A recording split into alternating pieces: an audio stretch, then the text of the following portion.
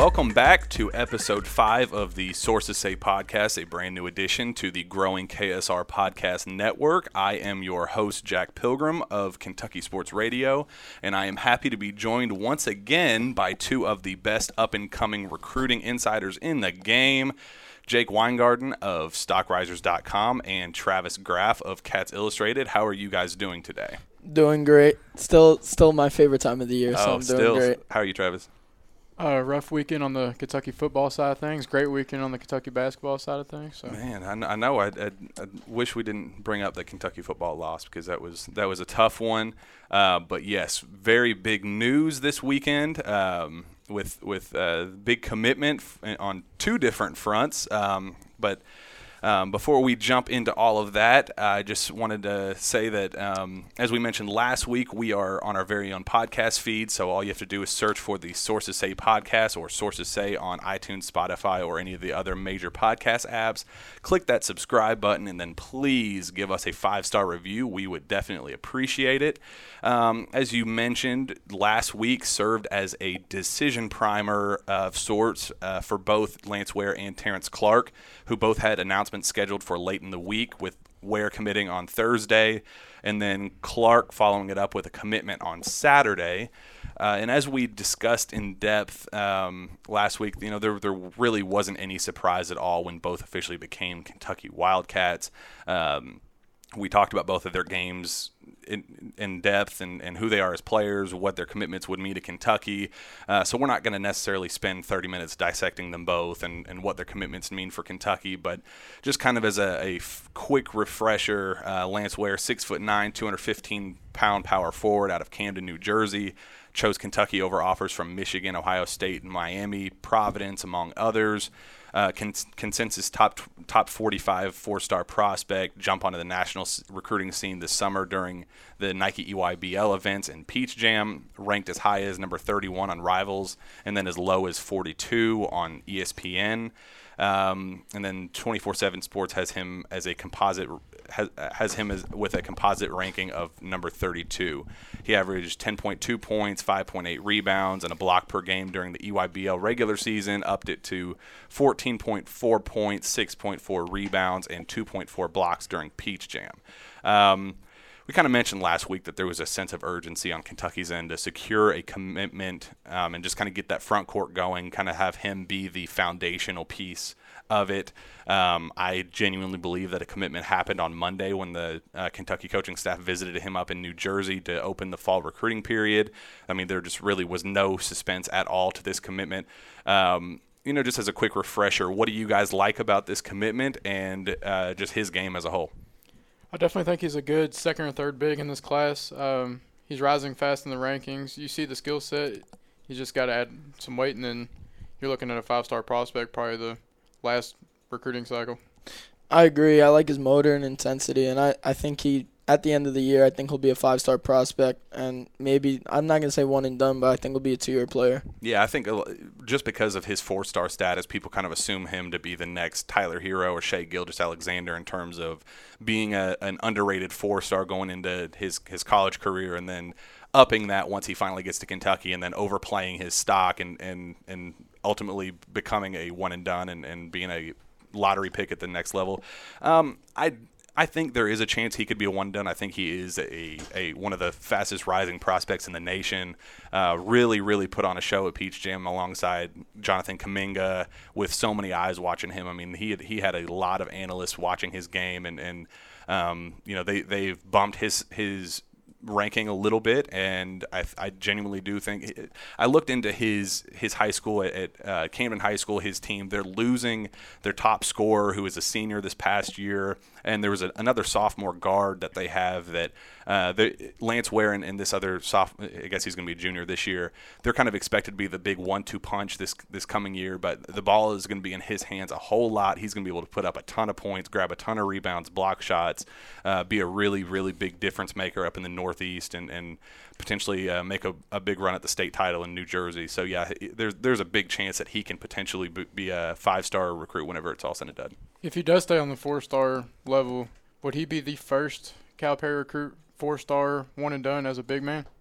I believe so. I think he definitely has the potential. I mean, he's going to be borderline. He's already borderline 5-star, but I don't think Cal has had a one-and-done 4-star big. Yeah, I think the only ones that I can think of are Shea and Tyler and Booker was a 4-star on one service. Booker was, but yeah, it's in terms of big men, yeah, that's a very good point. But yeah, I mean, massive commitment to get that piece locked up in the front court this early. Really, really big, especially after missing out on all their top big men targets last year. The only front court signing they had was Nate Sestina, who I think he's going to be an awesome player this year, but to get a guy that they really, really wanted this early, it's pretty massive. Moving on to Terrence Clark, same situation, very little suspense leading up to his commitment. But that being said, there was a quote from his AAU coach that came out the day before his announcement on Friday afternoon, and it definitely riled Kentucky fans up a little bit and kind of stirred the pot with a whole bunch of fans all across the country. The quote was, I think it was a Boston Globe article, but the quote was, "When we started this, one of the things he wanted to do, he being Terrence Clark, and I hope I'm not letting the cat out of the bag here, he's a big Duke fan. Duke was his school. He loved Duke and wanted to be a McDonald's All-American. He has a great chance of making the McDonald's All-American game. Duke has recruited him and they have offered him, and to have them on his list, I'm just happy for him and his family." Basically, we all kind of thought it was a smokescreen, but for a school that never even had a confirmed offer for this kid, you could tell that they were definitely trying to hype him up a little bit. But it's not so much that quote that kind of riled me up, at least, but it was kind of the fan reaction from Duke's side of things afterward that kind of got me a little frustrated. I put that quote on Twitter as kind of a that's interesting. I even added it'd be a massive shock if it's anybody but Kentucky, and almost immediately afterward there were Duke fans just flocking to this quote. Basically, the fans themselves saying, "Oh, Coach K is going to steal another one from Coach Cal, and the Blue Devils are going to have the #1 recruiting class again." Ha ha ha! Hilarious. And then on the flip side, there were a couple Duke beat writers that came out in outlets. I believe one of them was Devil's Den or whatever it was. They came out and said it'd be pretty tough to commit to a school that he doesn't even hold an offer from. Kind of like, yes, he is a top 5 recruit, and as great as he is, he didn't earn a prestigious scholarship from the Duke University. It just the audacity, the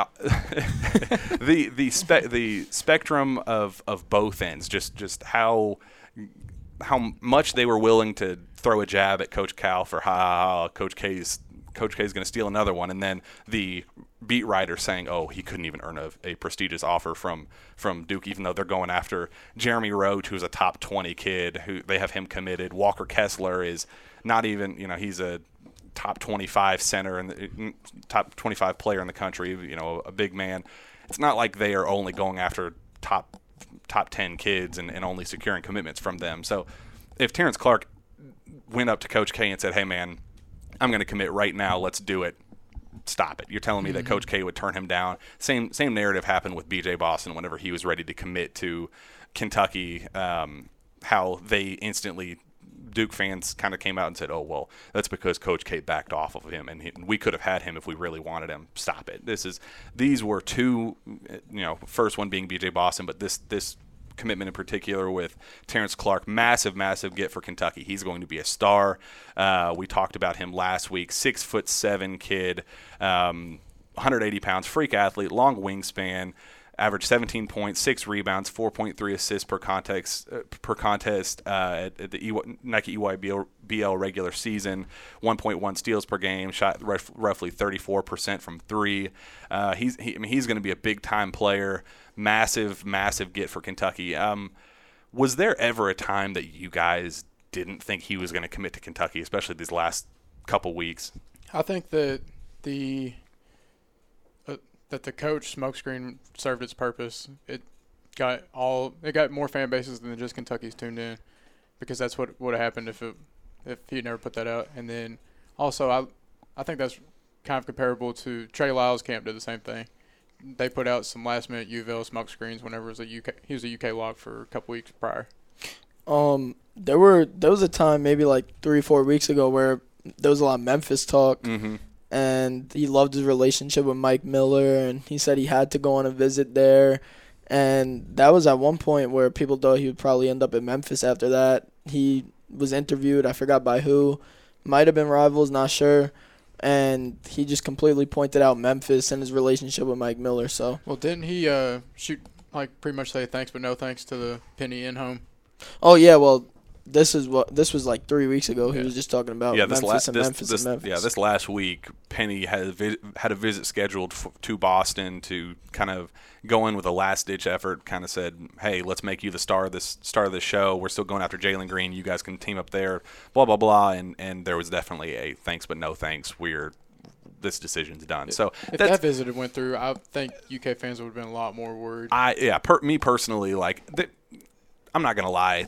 Late Saturday afternoon, as much as I said that there wasn't much suspense, just having that in the back of my mind was like, man, what if it was the whole smoke screen? What if the Kentucky talk was all the smoke screen for all these couple weeks? But it ended up just following through exactly the way it was planned on. No hesitation. He said that he had been a locked in Kentucky target, or not commitment, but that he had been pretty much set on Kentucky for a while there. Really no hesitation, no suspense there on his side of things at least. But one thing that was really interesting about his commitment was the fact that he, after originally telling people that he was going to wait till the spring to make a reclassification decision, he jumped out on Saturday and said that he was going to be officially reclassifying to 2020. I kind of mentioned last week that there was a little bit of buzz that he was that he had found that avenue of reclassification, that he was just going to say, screw it, I know I'm going to be able to get this done. And that he was going to do it. But even still, I mean, when you say I'm waiting on my ACT, SAT, and just some of the other the other grades I get. Parts.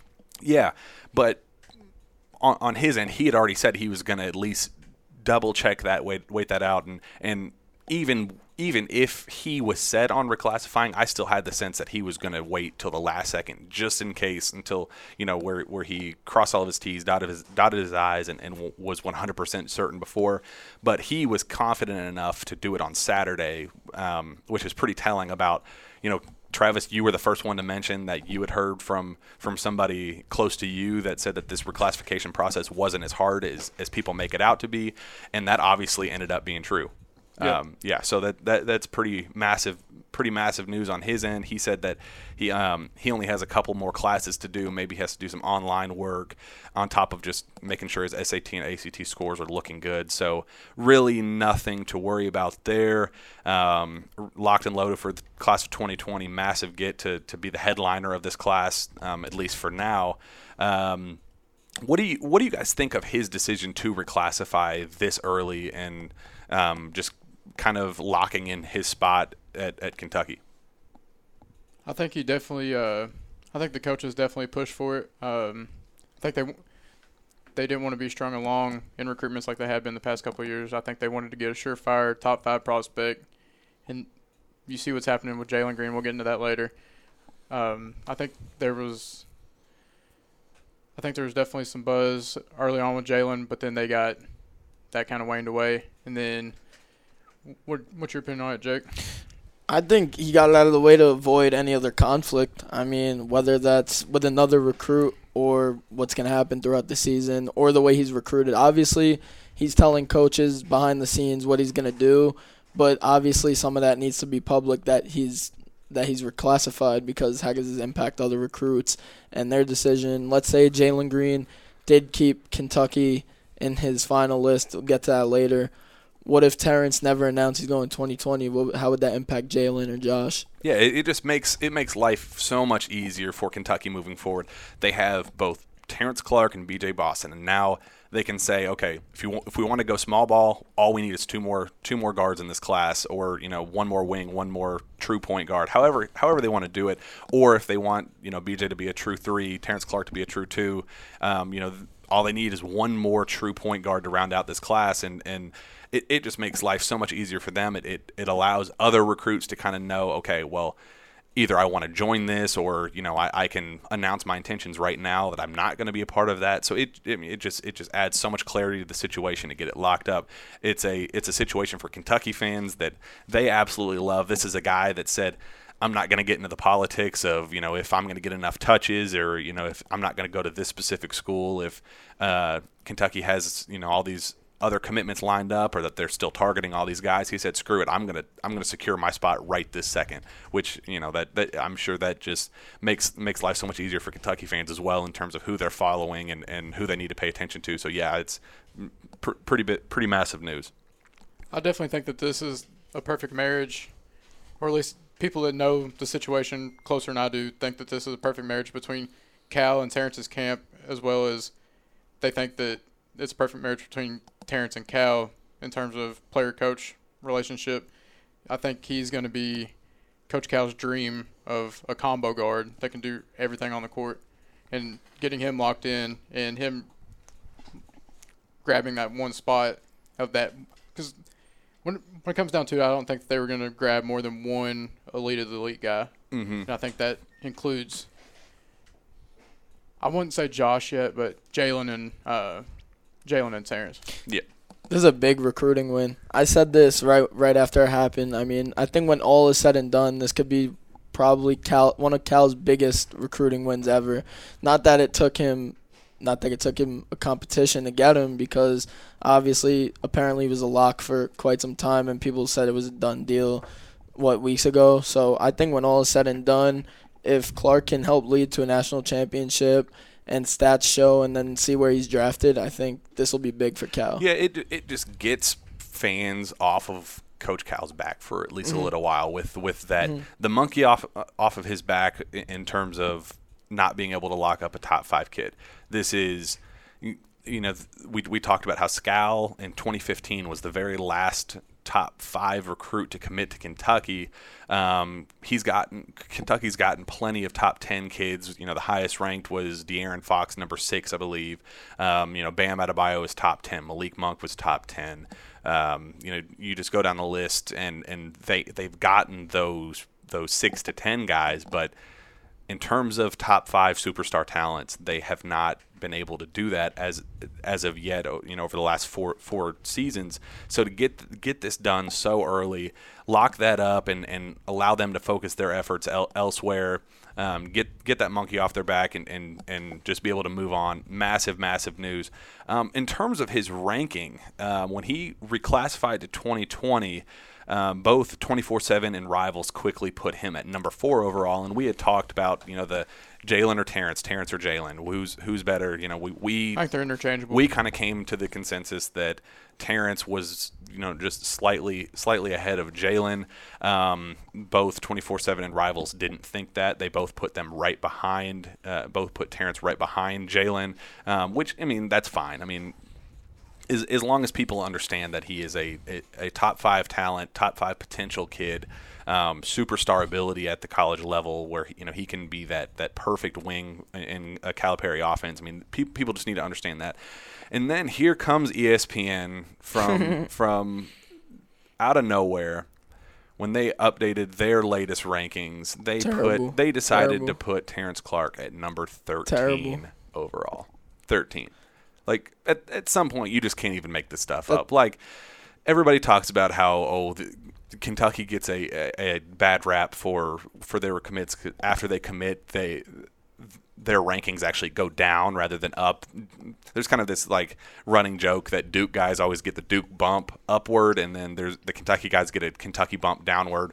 Maybe that's just Kentucky fans griping for no reason. I don't know, but that narrative's out there at least. And in this instance, ESPN decided to put him not only behind Jalen, but behind Josh Christopher, put him behind B.J. Boston, even the Kentucky commit that most people assumed was not even, they're in the same ballpark as Terrence Clark, and he's going to be a star talent at Kentucky. I'm a big fan of his game, but everybody and their mother kind of assumed that Terrence was the better of the two, and they decided to put him 4 spots below B.J. Boston at number 13. Ridiculous. 2 things. One, ESPN's garbage has been in basketball and football recruiting. Tell us how you really feel there, Travis. Complete trash. Number 2, Eric Bossy said on Rivals, on Cats Illustrated. He said, end of the day, I think Green has some untapped potential as a playmaker and pick and roll, scores a little bit more effortlessly, and has a level of explosiveness in transition that puts him slightly ahead of Clark for me. But he said it's 6 on one, half dozen the other.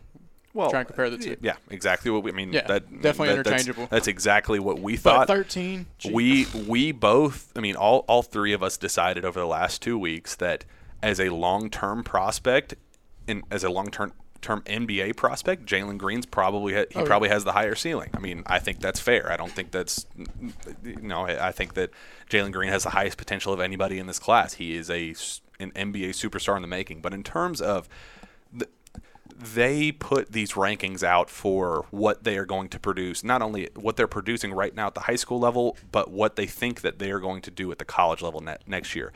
Yes, there's some potential that comes in with the NBA, and that bumps their stock always. I mean, look at Scalabisi. I mean, he was the number one player in the country because everybody thought he was going to be an NBA superstar, not necessarily that he was going to be a rock star at the college level. But, There's no way you can stand behind this ESPN ranking at number 13. That is just embarrassing. Maybe 6. I could see them dropping him to 6, maybe 5 at the lowest. But to put him all the way at 13 just shows that you're not watching his game closely enough to see the guards in front of him at that position. It's just obvious that they aren't watching closely enough if they're going to put those rankings out in that way. But off of my soapbox there. So disrespectful. Yeah, that's so disrespectful. You don't want to be that guy and just be like, oh, just because he committed to Kentucky, he went. But like at some point, you're just like, dude. He's proved it. I mean, he's proved it. Terrence is superstar potential. Like everybody that watched him, even yes, he has a lot of work to do with his jump shot. He's a streaky shooter. At some point, he's the type. He's kind of like Malik Monk, where he could hit 5 or 6 in a row and just start lighting the scoreboard up. But he can also miss his next 5 or next 6. He's a little streaky. Needs to hone in on that. But the mechanics are there. He needs to tighten his handle a little bit. He's a bouncy, fluid type player, and he'll probably rack up a few turnovers and all that, but you just can't put him all the way down at 13. He is not a polished, complete product, but he is about as polished and complete as you can get at the college level, especially as a 2021 reclassification candidate. For that, the reason why people are so impressed with him is because of how polished he is in the class of 2021, and people watching him going, this dude has no business being in high school for another 2 years. So moving on from him, great Kentucky commit. We're very happy to have him, all that good stuff. But with Terrence Clark coming in means Jalen Green is headed out. The 2020 5-star guard and the Kentucky coaching staff officially decided to mutually part ways this weekend. I talked to Jalen's father on a bunch last week, kind of during the fall recruiting period, the opening of the fall recruiting period, and just, the lack of Kentucky contact, how he had reached out with texts and phone calls, and how they weren't being very responsive with that. They went out west and visited some of their other top targets. Jalen Green never got a visit, and on Sunday, Jalen Green's dad told me that he called a member of the Kentucky coaching staff, and they opted to officially mutually part ways. Now, Jake was kind of the very first person to officially announce this and say that Jalen is cutting Kentucky. Not necessarily that he was cutting Kentucky, but that he was going to be 100% focused on Memphis and Oregon moving forward, and that Kentucky was no longer a likely landing spot for him. And when he told, or I guess Tipton Edits that put that out? Tipton posted it and then credited me. He credited Jake, and then Jalen decides to go on his Instagram feed and basically say fake news. Basically say I'm not focused on Memphis and Oregon. And this happened last Friday, was it? No, it was Saturday. It was Saturday because it was it was after Terrence. After Terrence committed, Terrence put up a post that basically said dream class. That basically said my dream class, and it was Josh and Jalen both joining BJ and Terrence at Kentucky next year. And, of course, fans went wild. I mean, it's 4 top 10 level talents. Of course, everybody, arguably the top 4 guards in the nation. Nobody's going to, of course, everybody's going to go crazy over that. But then Jalen put that up, and that kind of added to the, maybe Kentucky's that secret threat more than people are leading on.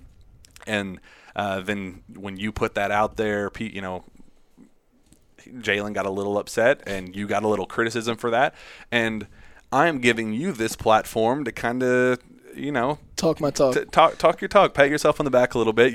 Have your little victory lap, because you were spot on with that. Kentucky was very evident that a mutual breakup was on the horizon, and you were the first person to call it like it was out on a public level. Right when I heard it, and it came from someone reliable, someone I wouldn't say super close to Jalen, but someone that is behind the scenes with Jalen. And right when I heard it, I'm like, okay, let's see what Terrence does. And because I heard about it during the week before Terrence's announcement, so I was like, you know what, let's wait and see what Terrence does, because you posted about the Duke rumbling, so I was like, all right, we really need to wait on this for real. So I waited, and then Terrence announced it, so then I put it out because I got the go. They were like, yes, put this out, blah, blah, blah. And then Jalen says fake news, but I did get a lot of criticism, I'm not going to lie to you, but I had the same response for all the people that were criticizing me. I said it's fake until it happens, and then next day it happens. I mean, it made the most sense, because if Terrence is there, why would Jalen go? And it's not even necessarily that he's focusing on Oregon and Memphis. Those are the top 2 right now. Yeah, Auburn. I agree. Auburn is still involved, but he's not going to end up at Auburn. Yeah. And then I'm hearing UCLA is still involved, and there's been some scuttlebutt about a possible Duke visit. Duke, yep.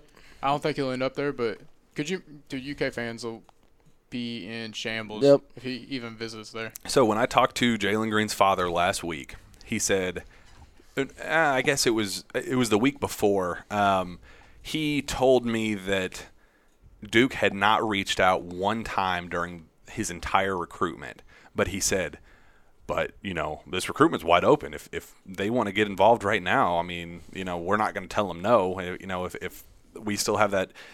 I asked him, okay, why not schedule all 5 official visits when it's pretty obvious what schools are kind of in the mix for him?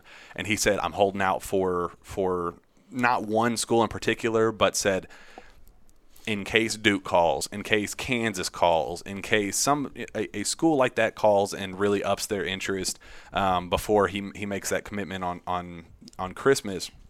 Basically, just make sure that they know that they are more open than people believe, and that if Duke were to get involved really, really quickly and push for a visit and say, hey man, we want you to be the headliner of this class with Jalen Johnson. We have a pretty awesome class coming in.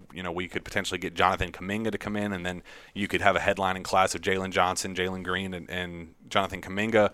Holy crap, that'd be massive. That's something that would be enticing. But at the end of the day, I do think that Oregon is probably the leader right now. After some conversations with the dad and some other people close to him, I do think that people are not giving Oregon enough credit. They have done a heck of a job. They had a heck of an official visit last weekend to Oregon, and they are a legitimate option. As much as people think that Memphis has been locked up and has been for a long time, I do think that Memphis is a very serious threat, but I think it's 1 and 2 Oregon and Memphis, and then kind of everybody else right now. We've heard a lot about the possible pairings with Jalen Green and whoever, but I mean, I think a very underrated pairing is Jalen Green and Scotty Barnes. And I don't know where Josh Christopher stands in this, because I've heard some Josh Oregon talk, but I think the most realistic and I'm hearing a lot of Namari Burnett too, but the Memphis got involved. Awesome. Yeah, that'd be awesome. But I think that after the Oregon visit, I like Jalen's chances of landing there with Scotty Barnes. Dude, they would be nasty, those two together. Yeah. I definitely think Oregon leads after what Jack said, Jalen's dad said, and things I've heard. But I also think there's a strong possibility that overseas could up the ante and try and come in last minute. So here's the thing. After kind of feeling this thing out and kind of understanding, I do think that there is not necessarily a dollar figure in mind, but the conversations with overseas has happened. Absolutely. Like, they have talked to teams overseas, but as of right now, the offers are nowhere near good enough. And I do genuinely, wholeheartedly believe that if in the next year or so, a team offered a specific dollar number or to a certain threshold, they would jump on that and he would end up overseas. So I would not be shocked if he commits to Oregon on Christmas or commits to Memphis on Christmas or whatever, and in the spring he ultimately opts to sign overseas and play for a year. I don't know if we talked about it yet. I don't know if it's been mentioned, but I'll just go ahead and say it, that this was 100% UK's breakup. This was not mutual. This was UK's call. Jalen wanted to continue being recruited by Kentucky, and Kentucky pretty much was like, thanks, but no thanks. This has to do with the overseas. I think a good option, this is not irrelevant, but I think a good option for him would be the Philippines. Yeah. I don't know what they got going there, but I think if he gets the right dollar amount, like you said, and a good spot like the Philippines, because he's a legend there. Like, yeah. His mother, is it half Filipino or a strong? There's ties. There are strong ties in the Philippines. They, like you said, they love him there. That would be a pretty good match. Jalen plays there I'm not sure if it's summer or towards the middle of the year, but Jalen plays there every year, and one, they show a lot of love, and two, he competes against, I don't know if it's pros, but it's weird there the way they do it. I'm not sure if college players are paid there. I don't know how it works. But high-level talent, at least. Apparently, high-level talent there gets good money, because I know people that either played with Jalen there or know the situation there. And so that's just something to look out for. Did LaMelo play there for a little bit? He played in Lithuania. Lithuania, that's right. Yeah, but yeah, that's a very good point. Philippines is an option. I have heard that playing for the New Zealand Breakers is an option. Playing in Australia, even if it's not with the Breakers, playing in that NBL league is on the table. RJ Hampton has been all the way in on pushing him there.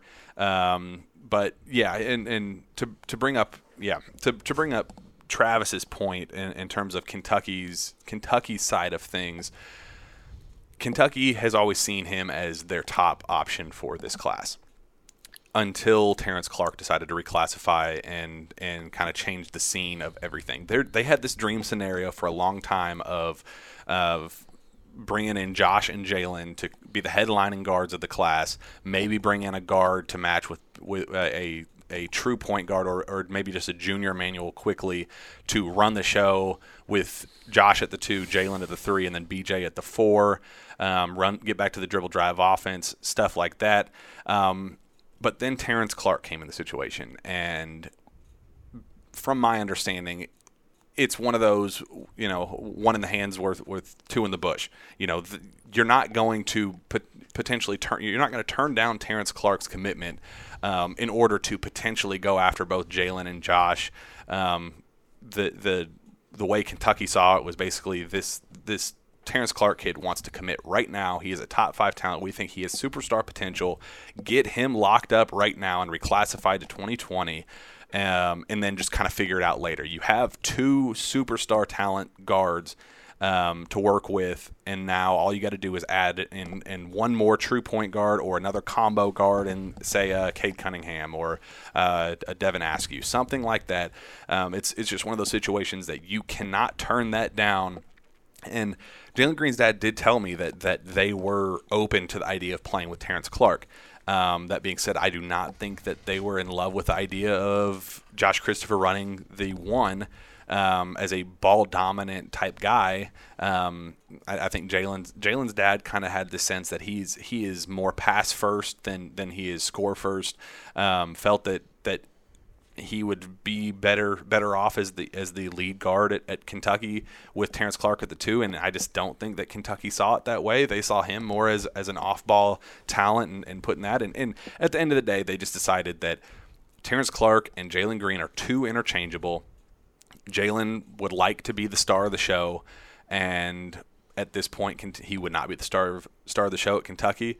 They just decided that it was not the right match, and ultimately decided that a mutual breakup was necessary. At the end of the day, it's my thinking too that Calipari's quote about we're not going to be just a hat on the table applies directly to Jalen and his recruitment. What are your all's thoughts on that? So the quote itself is the quote was the guys being recruits.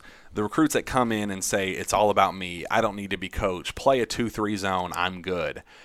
He said, hey, in the process of recruiting, they just don't come here. Or we figure out who those guys are during the recruiting process, and we kind of shy away. What shying away means is that we just don't call as much. We don't see them as much. I'm not trying to tell a kid, well, we don't think he's any good. No. We just see it. I just tell my staff that we can't be recruited. We're supposed to be the ones recruiting, which means that we've got to get the information, that information being whether they're, selfish or whatever the case may be. You need us to be at a hat on the table, and you're spending my time and money, well, the school's money, for me to travel to see a kid that just wants us to be a hat on the table. So basically, you never really are serious about making this a legitimate thing, or you would commit already. If we're pushing for a commitment and doing all that, and you're still playing the recruiting games and not leading on that they have a legitimate shot at the end of the day, they're just going to ultimately break up and say, well, we're going to cut our ties and focus our time and resources elsewhere. So to Travis's point, Jake, do you think that directly correlated with Jalen Green?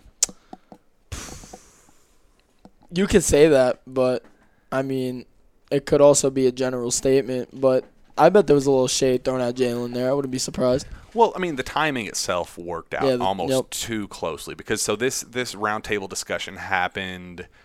So we put it out this past Sunday. So it was a week. It was over a week ago. So it was last Sunday, and then so it was after the Eastern Michigan game in football. So that Sunday, that immediately after that following Monday was the opening of the fall recruiting period. And who did Calipari go see? Cade Cunningham, Terrence Clark, Devin Askew. He went out west to go see some of his guys, and minimal contact with Jalen Green. His father said that he had been reaching out, calling, texting, and was having trouble getting responses back. So I'm just saying the quote, what shying away means is that we don't call as much, we don't see them as much. I mean, you can't get more spot on with that quote than how that exactly unfolded. I don't think that – I think Jalen Green's dad and their camp kind of gets a bad rap for playing games and manipulating the media and doing stuff like that. And I don't see a lot of that. I think he is genuine. I think he just wants what's best for his kid, and he is a supportive dad. He's in the stands, cheering, screaming and yelling. He is just as involved as you could possibly want out of him. But I do think that there was a slight hint of we don't want to be strung along with this recruitment. We don't want to tie all of our resources up when at the end of the day we really don't think that he's going to end up in Kentucky, or at least he's saying all the right things. He was very outspoken that Kentucky was one of his favorite schools growing up, and that he was emotional when he got that offer from Kentucky, and that he really appreciated Joel Justice flying across the country to see him in Greece, and all of that stuff combined. I do think that there was genuine interest on Jalen Green's end. I do think that if Terrence Clark hadn't committed and they had pursued him, all out and tried to secure a commitment on Christmas, I think they could have gotten it.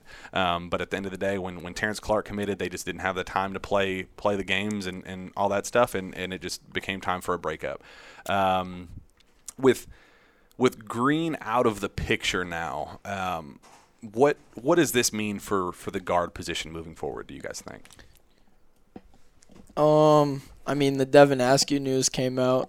I don't know if it's in relation to that, but I think there's a good chance he reclassifies and we'll probably touch on that later, but the timing of that is weird, and he's one of the top at his position. I think if he reclassifies, we know all the BS with how the rankings work, but I think he'll instantly be one of the best at his position. And then you look at all the other options they have, Cade Cunningham and whatnot. I think Cade Cunningham, there's a lot of UNC talk there, but I wouldn't count out UK there because we said this last week.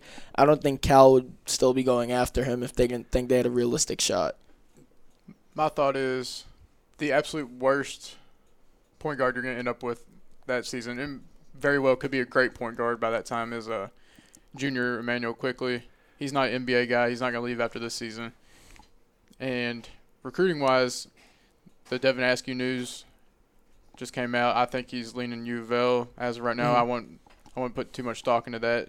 UK, it's certainly UK and U of L, but if I'm Cal, I know I've got junior Emmanuel Quickley in the bag, and I'm treating Cade Cunningham like he's Jesus Christ and going all in everything I've got with him. Hey, who do you want to play with? Like, what kind of toilet paper do you like? It doesn't matter. Like, give him whatever he wants. And then I guess like out of left field, you could start pursuing like the Canadian point guard Kareem Maine, somebody like that. Mm-hmm. So he's got options left. It doesn't seem like it. Yeah, it's pretty obvious that Kentucky's set on a group of three. They have set on Cade Cunningham as their top priority, and like you said, to have that crutch of Emmanuel Quickley, a junior Emmanuel Quickley, and I don't expect him to be a leave after this year, but there have been a lot of rumblings that he's been one of the best players on the team. He's had a phenomenal summer. They have the program has very, very high expectations for him. You never know how that's going to unfold, but I do agree that he does feel like a 3 or 4 year player, and to have that kind of in your back pocket as you're recruiting kind of gives you that flexibility and that kind of that loose mindset. You're not playing desperate. You're playing like you can go all in on a guy like Cade Cunningham, where you go, you know what? Yeah, he's probably leaning. UNC and Oklahoma State are 1A, 1B right now, but as the number 3 school, you can go in, like you said, you just recruit him as hard as you could possibly recruit, knowing that even if you miss out, you're not screwed because you still have Emmanuel Quickley. And even in that case, if say, Cade tells him behind the scenes, dude, I'm going to decide between North Carolina and Oklahoma State. Sorry, I appreciate your efforts. Then you have Devin Askew in your back pocket, where you don't slow play him though. You don't want to get into the slow play game because that's burnt Cal too many times the past couple of classes. Yeah, and it kind of, that does draw an interesting question. If Devin Askew is willing to commit right now, do you take his commitment, I love these games of what if, risking Cade Cunningham being gone? But at least they have that flexibility to be able to do that because of Emmanuel Quickley. And then, I believe that the priority list is Cade Cunningham number 1, and then Devin Askew and Josh Christopher 2A and 2B. An absolutely worst case too, as a backup point guard, you got Terrence Clark in the bag too. He can be a secondary ball handler. He's got great handles for a guy his size. It's not ideal, but once again, he can be like a Tyreek Evans big guard. Mm-hmm. I don't think there's really a scenario here where you could lose. I mean, you got the guys you wanted. I think Clark is really the guy that they wanted. Mm-hmm. Obviously, Cade Cunningham. They wanted the superstar headliner. They wanted that star wing. Do you remember back in the day when Kentucky just couldn't land a star wing to save their life? Yeah. They could get the star point guards and the star big man. And now it's wings, and Kentucky can only land elite wings, and now they're struggling to get elite point guards. But yes, that's a very good point. Yeah. See, my thing is Jared Pulse could run this team with the playmakers there on the wings and scores, and you don't need a top. It would be nice to land Cade, but you don't need Cade to get to the Final Four or championship with this roster. Yeah, and we can kind of we're talking about him right now anyway, so we might as well jump into his recruitment and all that. Kentucky made headlines by going to visit Cade on Monday afternoon with his family. Went to go visit his family and trainer in Arlington, Texas, just a week after seeing Cade himself at Montverde with Scotty Barnes and while Cade was the very first recruit that Kentucky went to go see. If you're John Calipari, you're not wasting the very first day of week 1 of the fall recruiting period and week 2 of the fall recruiting period going after Cade Cunningham if you think that there's a 0% chance that he's landing there. Well, that's my argument. Well, and right after the comments he made about being a hat on the table and then backing that That's up with. a great point. That's a great point because Calipari is open about who he's recruiting. He wants to be serious about this. I remember when Cade's brother was originally hired at Oklahoma State, there were so many rumblings that he came out in the very first media opportunity that he had and said, "I still want coaches to recruit me, and I want schools to still show me the love and all that stuff." And at the time, it was like, okay, that's garbage. Like it'd be a waste of time and resources for you to do that. And if there was a guy, not outside of what we already know about Jalen Green, if there was a guy to be a hat on the table, it felt a whole lot like Cade Cunningham. And sure enough, the very first person he saw right afterward was Cade. Very first family he saw this week was Cade's family. So when you factor all that stuff in, I personally think that he's going to land at either UNC or Oklahoma State right now. But man, Calipari knows something that we all don't, because he's way too smart. He is way too good at what he does. He's been doing this for way too long to know when he doesn't have a shot. And if he thinks that he can be that third dark horse guy that I do believe that he'll end up making a decision this fall. If he can be that guy, and possibly secure his commitment, I mean, the opportunity to have Cade Cunningham at the 1, Terrence Clark at the 2, and BJ Boston at the 3 it's just, I mean, that's the absolute dream. We talked about this last week. The pie in the sky the cake in the lake right there. the pie in the sky was Josh and Jalen. The cake in the lake is Cade and Terrence. So yeah, that's obviously very interesting. But then, as we mentioned before, Devin Askew announces yesterday that he is about ready to make a commitment. He posted on his Instagram page that a commitment was coming. Be on the lookout for news on that. And then a little bit later, Evan Daniels came out and said that he had talked to his father and said that he's planning on taking his visits before the announcement, which I think that if he, I believe Penny Hardaway visited him on Monday, or was it two? I think Chris Mack visited him on Monday. Chris Mack was Monday morning. Sean Miller was there. And then the week before that was Cal, and the top assistant from Villanova, since Jay Wright was overseas with USA. But wasn't Penny in yesterday? Yes, Penny was in this week, and then they finalized that visit date for him to get there for Memphis Madness. So he says that I believe that if a commitment were coming this week or something, it would be silly to count out anybody but U of L. I mean, U of L's been around the longest. We've talked about him in the past, that Chris Mack has done a phenomenal job making sure that this kid feels prioritized. But at the same time, they are offering everybody and their mother right now. They have Caleb Love. They have a visit with Jay Scrubb. They have that lined up. They have a lot of guard targets.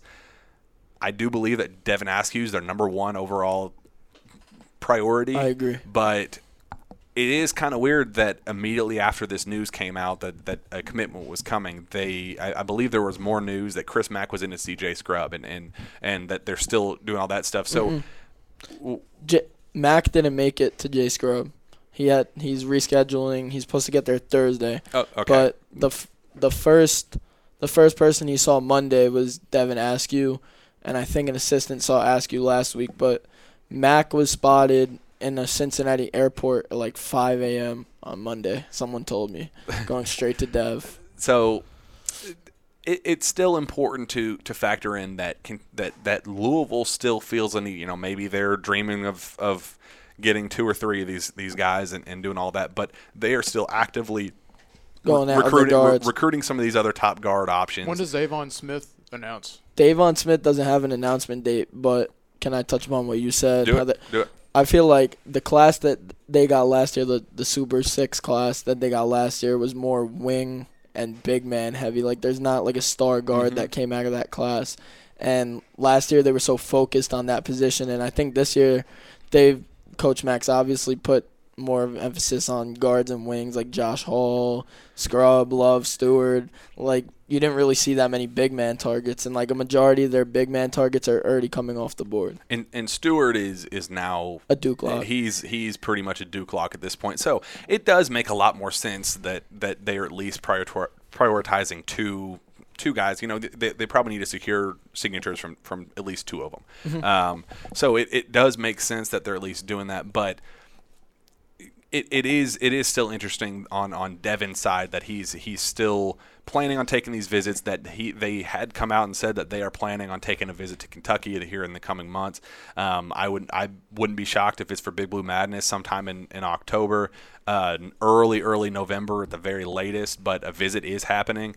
And at that point, when you have 2 full months, or I guess a month and a half at least, before a commitment happens, you never know what's going to happen. You never know if things change with Cade Cunningham and how he starts trending the other way or starts training Kentucky's way, and then your hand is forced to go all in on Devin or Josh or what have you. But those options are still on the table. Josh Christopher, we kind of hinted at a little bit in the past that they were kind of going hand in hand with Jalen Green's camp, but Jalen Green's dad kind of told me that talk it was serious, but it was a little bit overstated about how they were kind of a lock to go to whatever school one of them was. They were going with one. They were both going in. He wanted to clarify that they're on their own separate paths, and Jalen could go to Memphis or Oregon, and Josh could end up at Arizona State or Kentucky or whatever. I do think that Arizona State's still a major threat. I think UCLA is a very, very, very major threat. He's all over social media all the time about how he's always in the gym at UCLA, working out with Sharif O'Neal and all that stuff. But I do think that Kentucky is still sending their feelers out. I do think there were some rumblings that a visit may have happened quietly behind the scenes out west to try to avoid the confrontation with Jalen Green's camp. You're in my city, but you're not going to come visit my son. That kind of mentality. But I can't confirm that at all. There's just rumblings about that. But I do think that contact is still keeping up. I do think that Josh Christopher's camp is still very high on Kentucky, and there is a scenario that I could see Josh being a 1, or Terrence being the 2, BJ at the 3, or at least just kind of what we talked about on the very first episode, where Calipari's wanting to go to this, just grab the ball and go. Doesn't matter who has it. They're versatile enough to positionless basketball. They can all be a primary ball handler. They all have that flexibility and the talent to do that. So I wouldn't be shocked if they end up doing it that way. So moving on to the front court, at least, it's kind of tying together with the back court a little bit, but the front court, at least, on Tuesday, 2020 5-star forward Dawson Garcia cut his list to 7, leaving Kentucky off of his list. He was a guy who essentially begged for an offer from UK in June, said that he was excited to have the Kentucky coaching staff watch him during the live period in July. Instead, he got sick, missed the majority of his games with D1 Minnesota, and UK really never got the chance to take a closer look, and ultimately no offer. But what does make that really interesting is that he had said in the past that he was wide open, said that he would wait till the spring, said that schools could come in late, and that he wasn't in a rush to cut his list, and that he was going to let schools come in about as late as they wanted. I mean, obviously not right before he was ready to make a commitment, but where he was gonna give them time to get in there, and he still decided to cut Kentucky from his list, even though he said that he was really high on him and all that stuff. So it kind of begs a question to me: Do they feel confident enough elsewhere to where they were able to cut? Where they kind of were able to cut ties with Dawson Garcia?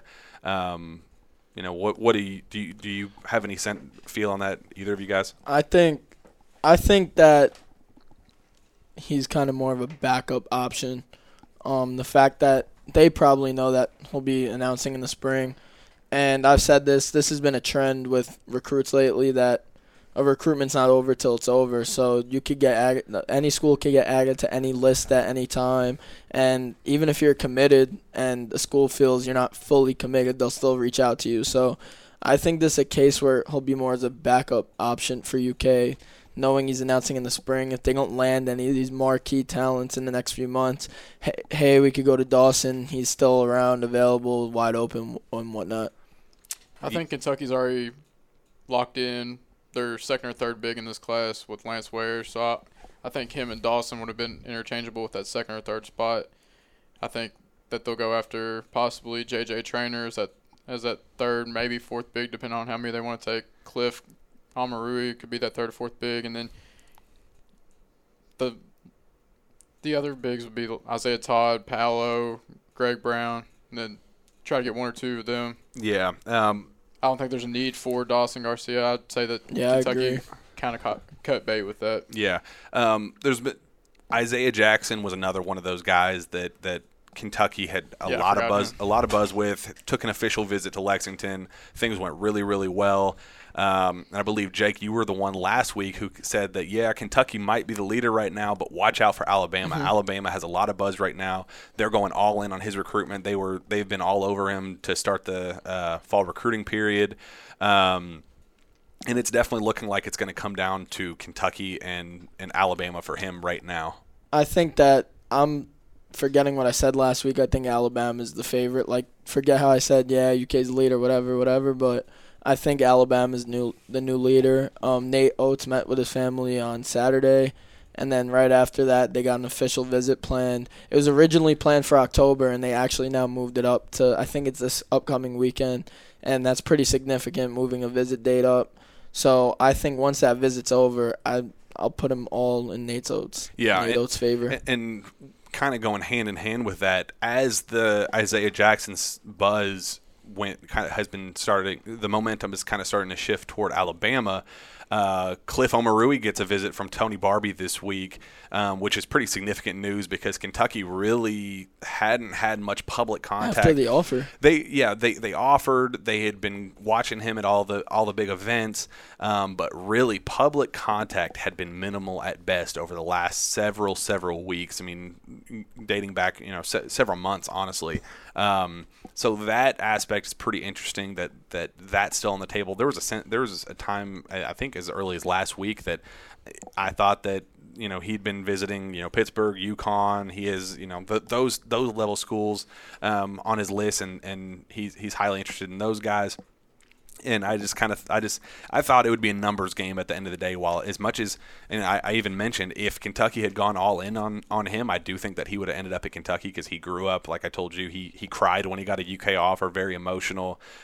He's a big fan of the Kentucky program, but at the end of the day, it has to be mutual interest. And at least with this news, it shows that interest is still there and that they're still sending out feelers and trying to figure out that whole situation. But the biggest aspect, the biggest news of this week is the fact that Jonathan Kuminga got a visit from John Calipari, the number one prospect in the class of 2021, who's a major reclassification candidate. Most people assume that he is a Duke lock. What do you guys make of the fact that Kentucky's still going after him, even though most people kind of assume that he's all but a lock to Duke? Same thing that we've been saying about Calipari. If he doesn't believe he has a chance with someone, why waste his time? And I think it's the same scenario here. But I think he's still Duke lock. I don't know. This visit's obviously significant because I don't think he'd waste his time. But I think he's still Duke lock. I think he's too good of a prospect that you don't put out some fillers. I definitely think he's a Duke lock, but like everybody's always said, don't count out John Calipari until it's over. I think if he can find a crease in this recruitment, he's gonna shoot the gap and try to take over. Yeah, and I by no stretch of the imagination think it's gonna happen that he ends up at Kentucky, but I do think that he is about as much of a Duke lean, not necessarily lock, but he is a strong Duke lean right now. But I kind of went down this rabbit hole with Kuminga, and I kind of put together the puzzle pieces of, okay, why why is Calipari using, like we just talked about, why does he want to just be a hat on the table with this kid if he is so much of a Duke lock? So I went down this rabbit hole and kind of just thought, okay, let me think of this from John Calipari's perspective. First, I came up with the Terrence Clark connection. They've been friends for a really, really long time. They have played in the same. They're both from the Northeast. They've been in the same circles for a while. They told me in separate media opportunities at Peach Jam that they had talked to one another about forming a super team in college, which is pretty significant. At the time. They both talked about it. They both seemed to be Duke leans with Terrence Clark more so leaning toward Memphis and Duke at that time. But at least if they were going to form a super team, it would be at Duke. But they were definitely serious about this talk. And then when that kind of happened, Kentucky kind of ramped up their interest in Jalen Green and Josh Christopher. And then there's the Lance Ware connection. Lance Ware played with Kuminga on the EYBL circuit and at Peach Jam with the New York Renaissance. They played really well together. They had really good chemistry. And then there is the Patrick School connection up in New Jersey. Nick Richards played there. Dakari Johnson played there before going to Montverde. Michael Kidd-Gilchrist played there, formerly known as St. Patrick, but same school. They all played at the same place. Those within the Patrick School are huge fans of John Calipari and the Kentucky program. And then you look at the New Jersey connection with Lance Ware, Khalil Whitney, Isaiah Briscoe, and Carl Anthony Towns, all from New Jersey. Calipari, he has a house there. He has connections deep rooted in that state, and it's definitely something that you at least have to acknowledge. And then you look at Cade Cunningham. So, dream scenario: you look at Cade Cunningham first, top priority. You swing for the fences with him, see if you can make up ground. And I still think it's 1A, 1B with North Carolina and Oklahoma State, and with Kentucky in third. But if you think that you can go for it, you shoot for that as your top priority. Then you go for a Devin Askew commitment.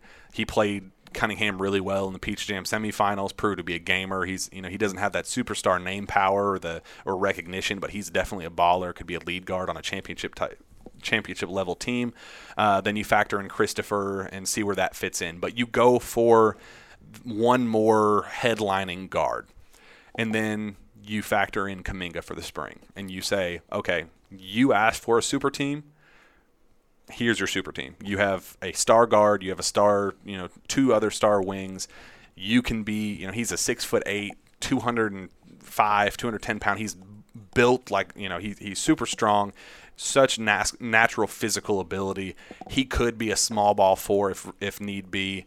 But if the way John Calipari's running the system anyway, it doesn't really matter about true position. He's a positionless type guy anyway. So all of that being said, it's not likely, but I understand from John Calipari's perspective at the very least. I understand why he's at least he has to do his job with this and say, okay, here's everything I know. You talked about having a super team. You talk, you're from that area. You've talked to these kids. You want to team up with them. Here's this scenario that I'm aligning for you. Do you want to join it or not? If at the end of the day he decides to go to Duke, whatever, it's fine. And then say that happens, or say, even if it doesn't happen, you get a Devin Askew or whatever. Then you look at Greg Brown and Isaiah Todd as you need one. Greg Brown did a Q&A this week with Corey Evans. He said that Cade Cunningham is recruiting him really hard to team up in college. Said he was very much open to it. Love how they worked together with the Texas Titans during the EYBL regular season and at Peach Jam. I know, Travis, I think last week you said that you would look at what Cade had to say and go forward with the other recruitments and do what best fits with what Cade wants. Would this make you lean Greg Brown over Isaiah Todd? Yeah, for sure. It would definitely make me. I think Brown and Todd are interchangeable, at least in college. Todd's got a much higher ceiling, but I think Brown would be fantastic under Calipari and Kenny Payne. What do you think, Jake? I agree. I still think that Isaiah Todd is overseas bound. Oh, really? I mean, and I think now with the fact that UK's visited Cade twice and both at significant times in the recruiting period, week 1's first visitor, week 2's first visitor, and then you factor in that when did Greg Brown get a visit? Last Wednesday, right? Last Wednesday, yep. I think Greg Brown is more likely to be UK bound than Isaiah Todd is. And when you factor, despite Cade, even if Cade does not go to Kentucky, yes. you still think so. I was told last night not to sleep on Greg Brown at Kentucky at all. Yeah. They think that the platform is too good to pass up for him because he's a guy that he's a top 10 kid, but he needs a platform to actually be a lottery pick on at the next level. And then Shaka Smart is on the hot seat. Oh, that's big news. Yep. But they think there's some Memphis buzz, there's some North Carolina buzz, but they think Kentucky has a really, really good shot. Agreed. Yeah, I definitely think that the Texas situation is one to watch really, really closely because if they have even a mediocre year, they could decide to say, screw it, we're firing Shaka Smart, and that would throw a wrench into this whole situation. I also heard that if Cade decides to go to North Carolina, that Isaiah Todd is the one that's probably most likely going to follow him there. But at the same time, as much as I think Isaiah Todd's Kentucky's favorite front court target, if you get a commitment from Greg Brown and go with a Devin Askew or go with a Josh Christopher or go with a whatever the situation is, even a junior Emmanuel Quickley, that is a starting 5 that I'd put against anybody in the country. I mean, that's a superstar level starting 5, great depth. I mean, that's something that Kentucky would. As much as they want Isaiah Todd and want Cade Cunningham, I mean that's definitely something that would make them go, you know what, I wish we had him, but at the end of the day, we like the guys that we got. We're gonna end this podcast by talking about Bardstown's own JJ Traynor. Last week, we actually went out to. Travis and I went out to Bardstown to go see him at 5 o'clock in the morning. Travis woke me up and took me out there and went to go see what he looked like. Travis, kind of real quick, what did you see out of him and how do you think he projects at the college level? You definitely see the raw talent. He's definitely got to fill out from a physical perspective. He's probably 175 pounds soaking wet, but he's really fluid athlete, more fluid than I thought he would be. He's got a really nice, silky smooth jumper. Whenever he hits one, he's going to hit the next 5 or 6. It's like a layup to him. Interesting enough, Boo Brewer, the Bardstown head coach, former Louisville Cardinals, said that all the college coaches, including Louisville and all the other – he didn't mention Kentucky, but he mentioned Louisville, like him as a 3-man. I never saw that. I still think he's a stretch 4. I think he's comparable to a less developed Scal Labissiere, but that's not a bad thing considering Scal was number 1 overall player and JJ's ranked in the 80s. Yeah, I think that comparison's pretty strong, and I think the Bardstown coaches kind of see that as well. I think the Kentucky coaches see it as well. In fact, on Kentucky's end, we were told last week that Kentucky was going to be in. They couldn't work out a specific date, but a visit is still happening. Could be this week. Could be next week. It just depends on the logistics of them getting out to Bardstown. But yes, a visit is absolutely happening from Kenny Payne, I believe. But yeah, I actually really like that Scal comparison in the best way possible, because I know as soon as Kentucky fans hear the word Scal, they immediately groan. But you have to factor in that Scal came in with superstar expectations. He was the number 1 prospect in the country, and he underwhelmed because he was rated wrong. It's not the kid's fault for the fact that people had him listed as a number 1, a consensus top 10 pick, when really he should have probably been a. My thinking is if he came in with a Lance Ware type rating, a number 30, top 40, something like that, then Kentucky fans would go, oh, sweet. There wouldn't be pressure on him to be a one and done. He could have developed in this Kentucky system and probably become a pretty, after that 1 year when Coach Cal realized, hey, I probably shouldn't put him down low and have him go against physical bigs. He's a face-up 4 and he needs the ball in his hands at 12, 15 feet out for jump shots, and he has a silky smooth offensive game. It's just dude was not strong enough down low to handle some of the elite SEC talent down low. I mean, it's no fault against him. If he had multiple years to develop that and understand that he is better off where he should have been, then I think the perception of Skal at the end of the day would have been a lot better. And with this JJ Traynor kid, who has a very similar game to him, and I do see him as a stretch 4, he would have almost no expectations coming into his Kentucky career. He could sit at the end of the bench, develop, get stronger, throw a red shirt on him, bulk him up, whatever you want to do, and have him be a 3 or 4 year player, 2 or 3, 3 years being that sweet spot for him. And I think that'd be one heck of a get for Kentucky. Kentucky fans want the in-state kids, and he'd be the perfect one to groom. I like his game a lot. I like, you put it perfectly. He very, very smooth, just perfect mechanics, and he's one of those guys that his muscle memory is there. Every shot looks the exact same. Even when he tweaks it even a little bit, that's when he misses. Like he has his shot down. They didn't work with him much at all down low, which indicates to me that he probably struggles a lot down low. So he is going to have to be a face-up 4. His coaches had told me previously, like all three of them mentioned the possibility of him needing a red shirt. And after watching him, I've never thought Calipari recruit would ever red shirt. But if UK was the offer, which they're coming in to see him this week, we're gonna go back. Me and you are gonna go back and watch that.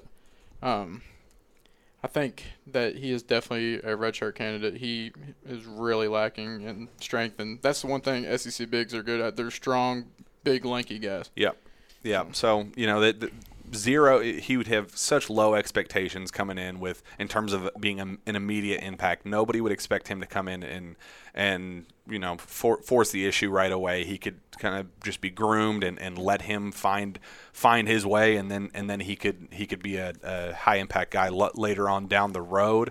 With that, we will wrap up. Why don't you guys tell everyone how to find you on social media and where they can find your work? At Jake Weingarten on Twitter and stockrisers.com, and once again, I'm sorry, cardinalsports.com. That works. Amazing website. That works. You can follow me. Got a podcast on Apple Podcast and on Spotify. It's called the Cat Scan Podcast with a Power K.